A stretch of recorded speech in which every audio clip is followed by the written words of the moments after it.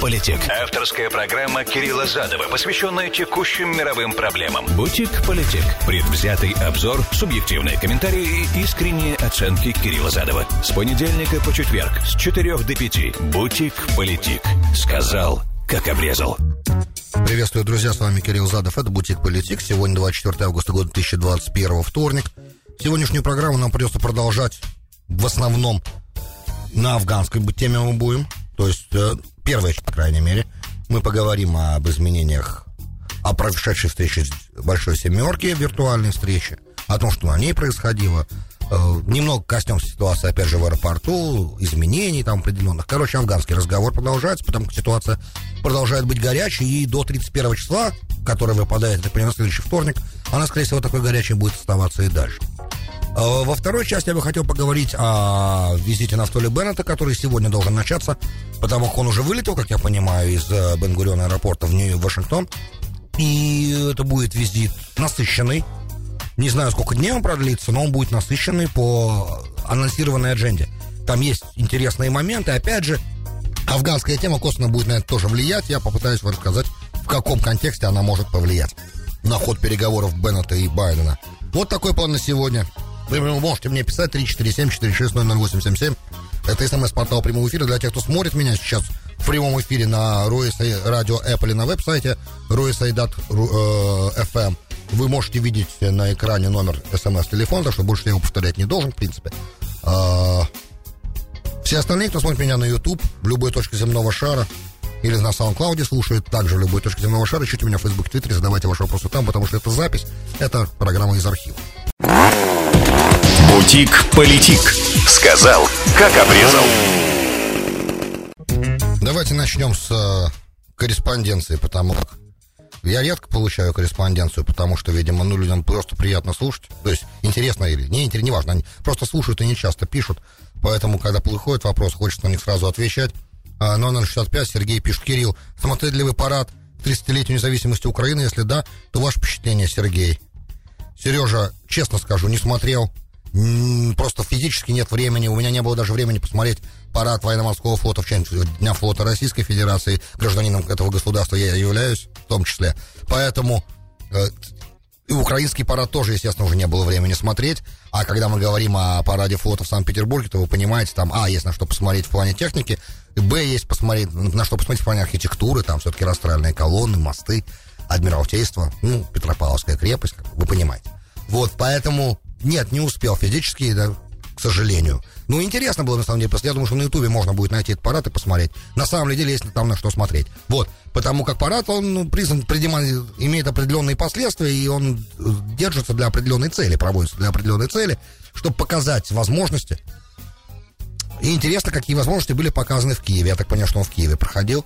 Естественно, всех граждан Украины я поздравляю с 30-летием независимости. Я упустил дату саму, я не знаю, когда эта дата отмечается, но, тем не менее, естественно, мои поздравления.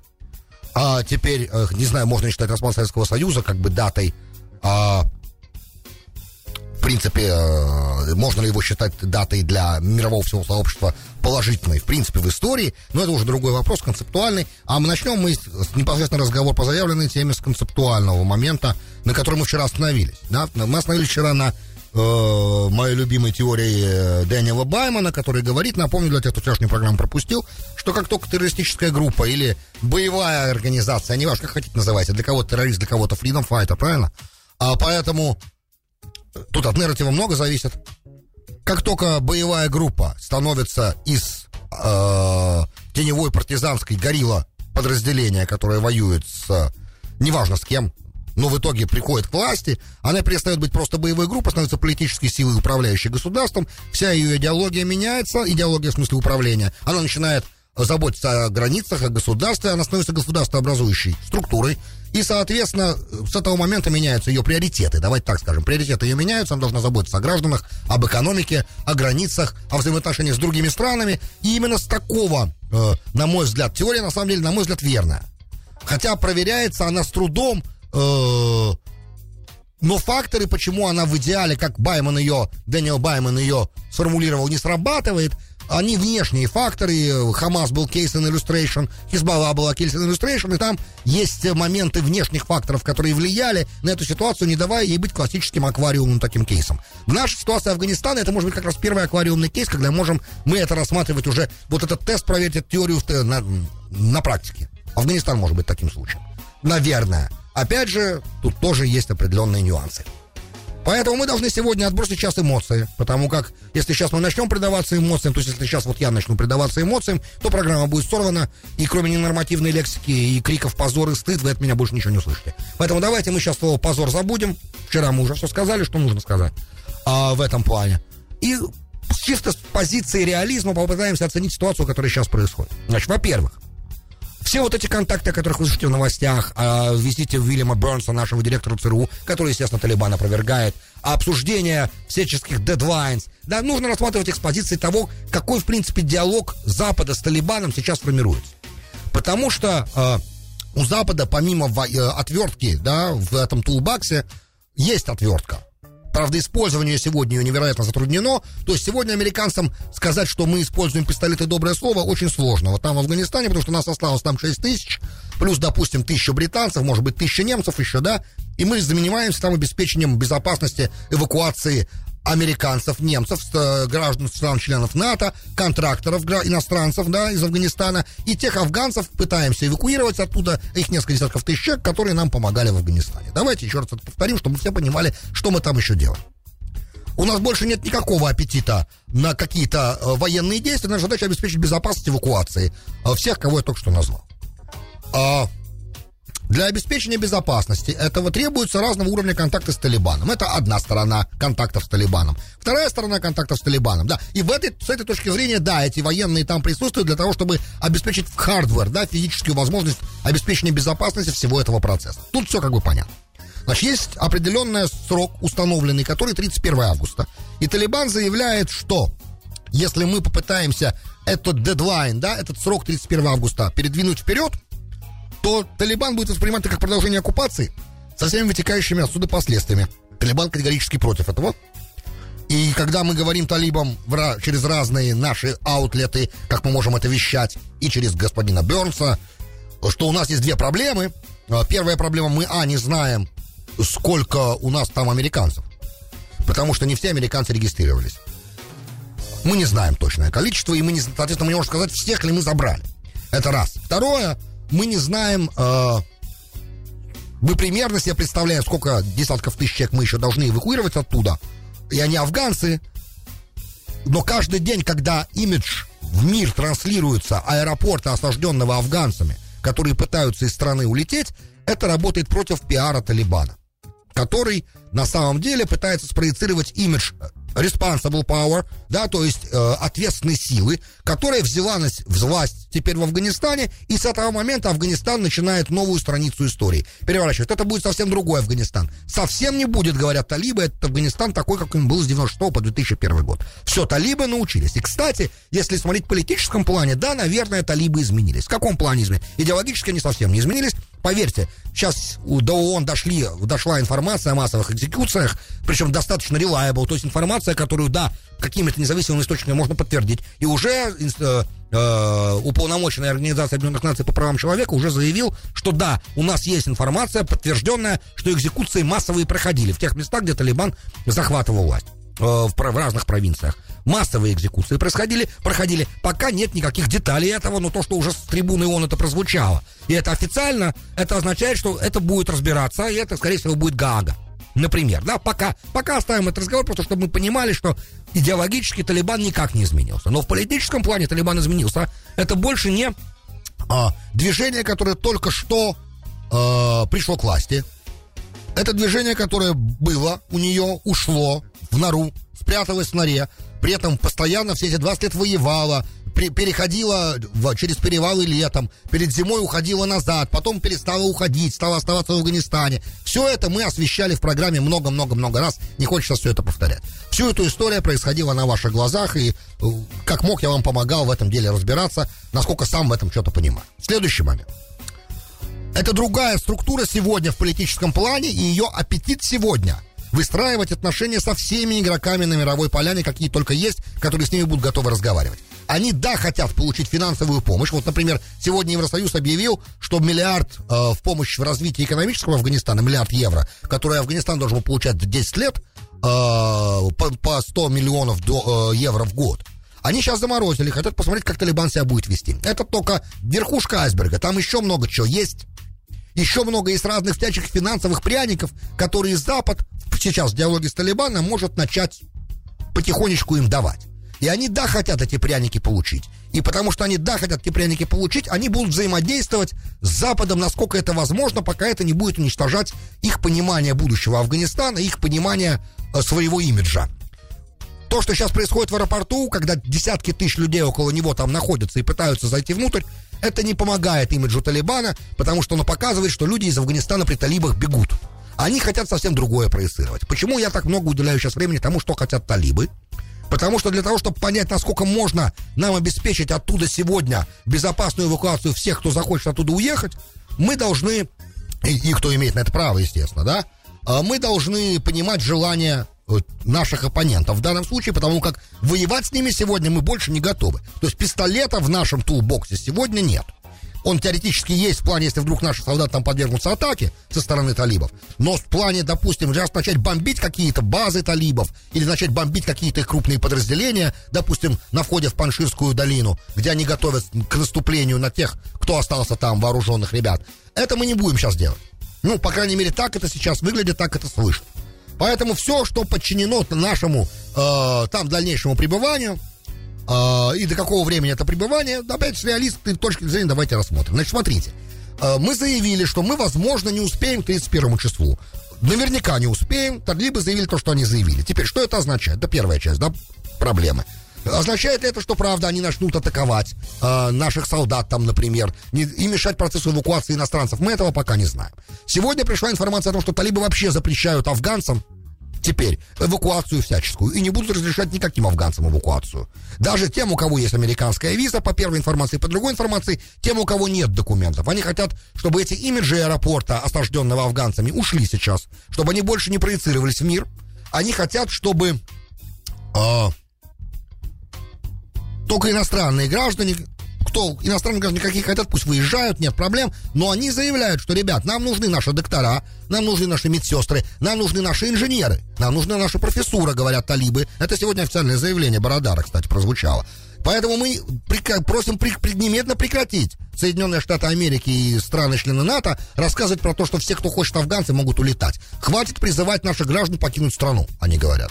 Как государствообразующая структура, это абсолютно логичное требование. Ну, опять же, рассматриваем все, забываем об эмоциях, об их идеологии, о том, что они, да, людоеды, и они отрубают людям руки, делают разные страшные вещи, которые мы сейчас не будем вентилировать еще раз. Мы это все знаем уже. Сейчас мы рассматриваем их с позиции реализма как государствообразующую структуру. Сегодня государство Афганистан, по факту того, что талибы взяли его фактически целиком, это Талибан.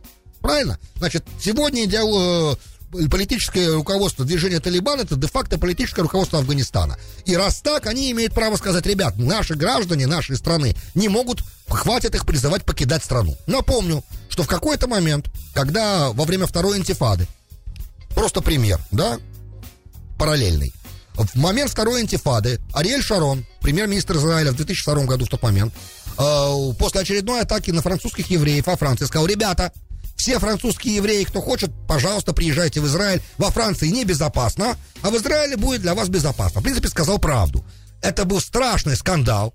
Ширак, по-моему, был президентом Франции в тот момент. После этого высказывания Шарона, Шарон больше не был welcome in Paris, never, да, его никогда больше не приглашали в Париж, никогда больше, если не ошибаюсь, Ширак с Шароном по телефону не разговаривал, дипломатические отношения были, ну, не то что разорваны, но очень сильно охладели. Была нота протеста, вызывали посла, был дикий скандал. В данном случае сегодня, да, с точки зрения, опять же, чистого реализма политического, то, что говорит руководство Талибана: прекратите призывать наших граждан покидать страну, это понятный сентимент. Я надеюсь, что я вам этот момент объясню. Теперь,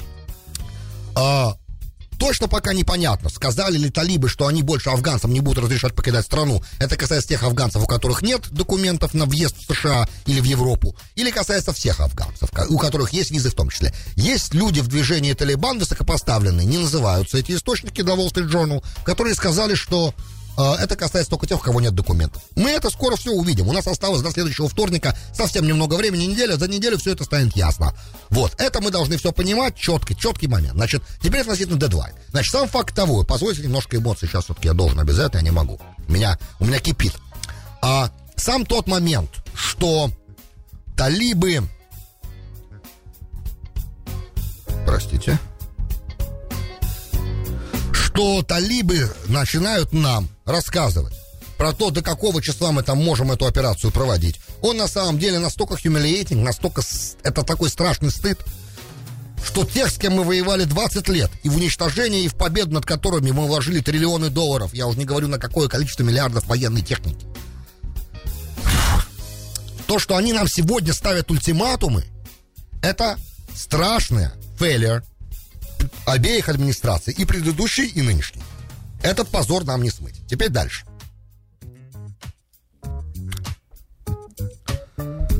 Сегодня состоялась виртуальная встреча G7, большой семерки стран, на которой все ожидали, что Джонсон будет давить на Байдена. А, как мы знаем, у английских премьер-министров есть возможность, у британских, да, определенное давление на американскую сторону оказывать, когда надо это делать. Это бывало часто в истории. Тони Блэр это с Клинтоном проделал перед бомбежками Сербии. Его была идея бомбить Сербию, он заставил Клинтона в это поверить тоже. Про это есть даже кино полудокументальное, можете посмотреть, его на HBO, по-моему, оно есть.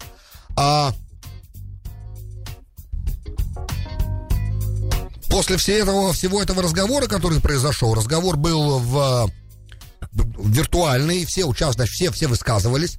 Идея была такая, что страны-партнеры, в данном случае Германия и Великобритания, должны надавить на Байдена, чтобы он продлил дедлайн. Да, потому что до 31-го не успеем мы даже иностранцев вывести, которых надо вывести.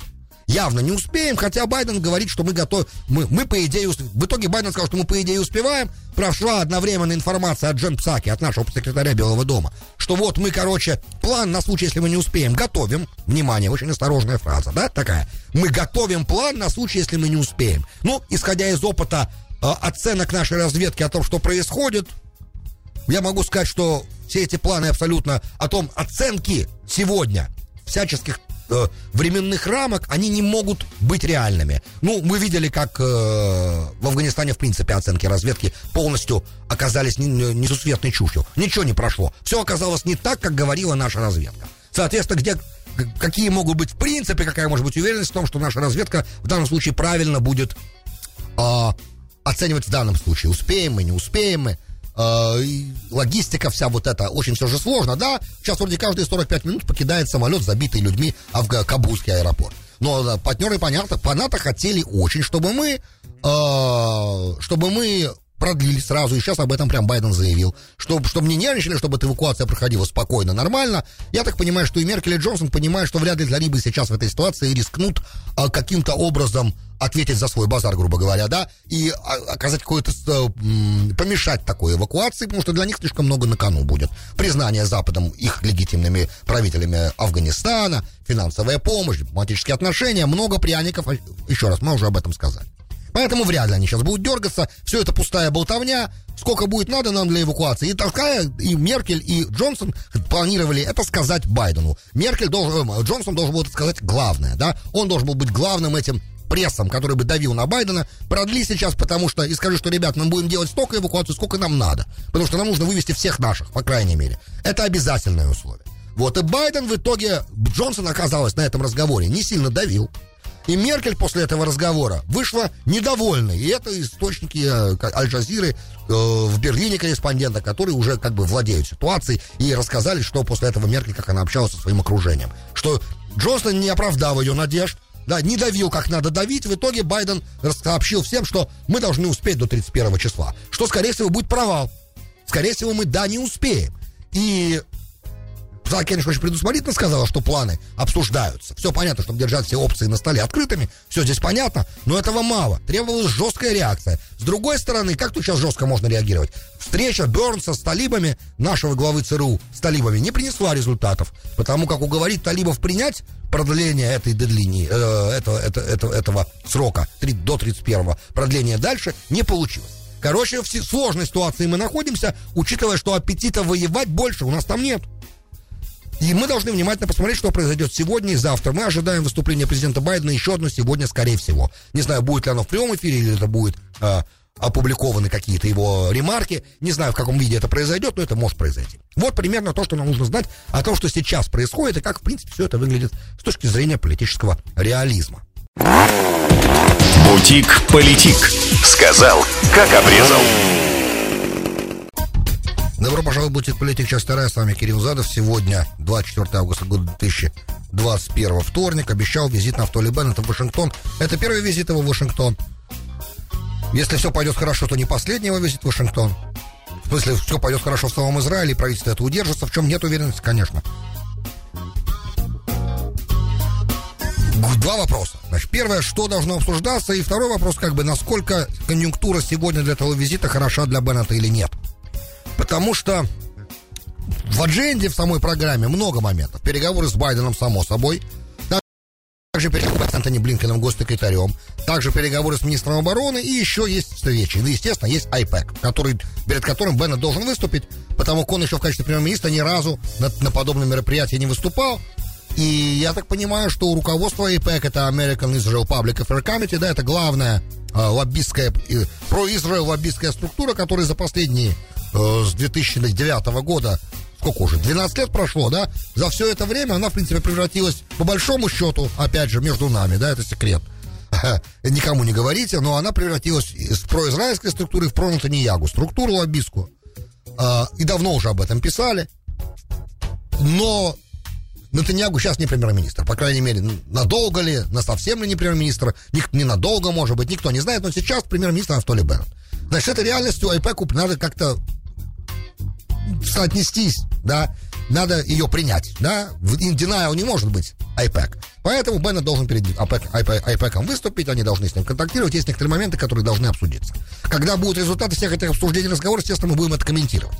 Сейчас главный момент вот какой. Значит, Беннет заявил перед вылетом суда, что его главная цель переговоров, конечно, иранская угроза, потому что Иран — это угроза всего человечества, и в регионе, естественно, и Израиль, само собой, но и в регионе, и для всего мира это угроза, да, и понимание этого сегодня есть в Вашингтоне. Слава богу, то, что Нетаньягу оставил после себя наследие, часть этого огромного, богатейшего наследия Биньямина Нетаньягу, это понимание того, что просто так с Ираном в сделку заходить стремновато. Плюс Беннет попытается донести идею того, что, исходя из того количества обогащенного уже урана, который у Ирана есть, извините за это, Иран, да, вот столько, сколько урана у Ирана есть сегодня, там и металлический уже присутствует, и разные, еще я вам рассказывал раньше, уже бесполезно с ним подписывать соглашение. Допустим, сейчас не в этом. Главное, это первый момент. Значит, теперь как Афганистан на все это может повлиять? Афганистан может на это повлиять с той точки зрения, что так как там заявлены определенные... Байден сказал, что визит Беннета, и Джен Псаки говорил, что визит Беннета будет так посвящен обсуждению палестинской проблемы. И вот понимание того, что как с палестинской проблемой можно ли, допустим, с какой-то территории уходить, потому как мы понимаем, что формула, которую официально Байден и Блинкен оба поддерживают, это формула двух государств для двух народов. Для того, чтобы эту формулу осуществить, двух государств для двух народов в ее идеальном, вы эту формулу в идеальной форме, в правильной, идеальной такой, да, идеалистической такой совсем. Для этого нужно откуда-то отступать, оставлять территорию под контроль другой стороны. В данном случае арабов, иудеи, Самарии, например, да? Фантазируем. Мою позицию вы все знаете. И сегодня Беннету будет легче Байдену объяснить, что оставить территорию какую-либо Израиль себе не может позволить. Вот гамут, да? Общая мысль аналитиков, с которыми я знакомился в преддверии этого визита, израильских, естественно, аналитиков, говорит, что Беннету будет легче Байдену это рассказать, и Байдену и Блинкену будет легче это принять, потому что они видят, как, в принципе, вдруг неожиданно, как все падает, структура того, кого ты готовил, да, то есть идея какая? Мы научим сейчас палестинскую силы безопасности воевать, мы научим их, обеспечить безопасность, поэтому они хорошая сила сопротивления Хамасу. И вот, когда в Газе, помните, да, в 2005 году мы оттуда ушли, евреи оттуда ушли, произошло размежевание, слово по-русски это забыл. И после этого Хамас через год полностью захватил власть, сбросил там, расстрелял там фатховских офицеров, всех членов от автономии палестинской, и захватил полностью власть. Примерно такая ситуация произойдет в Иудее и Самарии, если мы из каких-то частей Иудеи и Самарии уйдем совсем, создав так называемое палестинское государство, которое сразу станет Хамасстаном, только уже в Иудее и Самарии. Вот эту идею сейчас будет Беннету легче Байдену объяснить, скорее всего. Поэтому по палестинскому вопросу, скорее всего, арабам Иудеи и Самарии ожидать какого-то прогресса на этой встрече вряд ли можно. Так мне представляется, но опять же, что советуют Беннету делать на этой встрече? Быть очень скромным на этой встрече. И стараться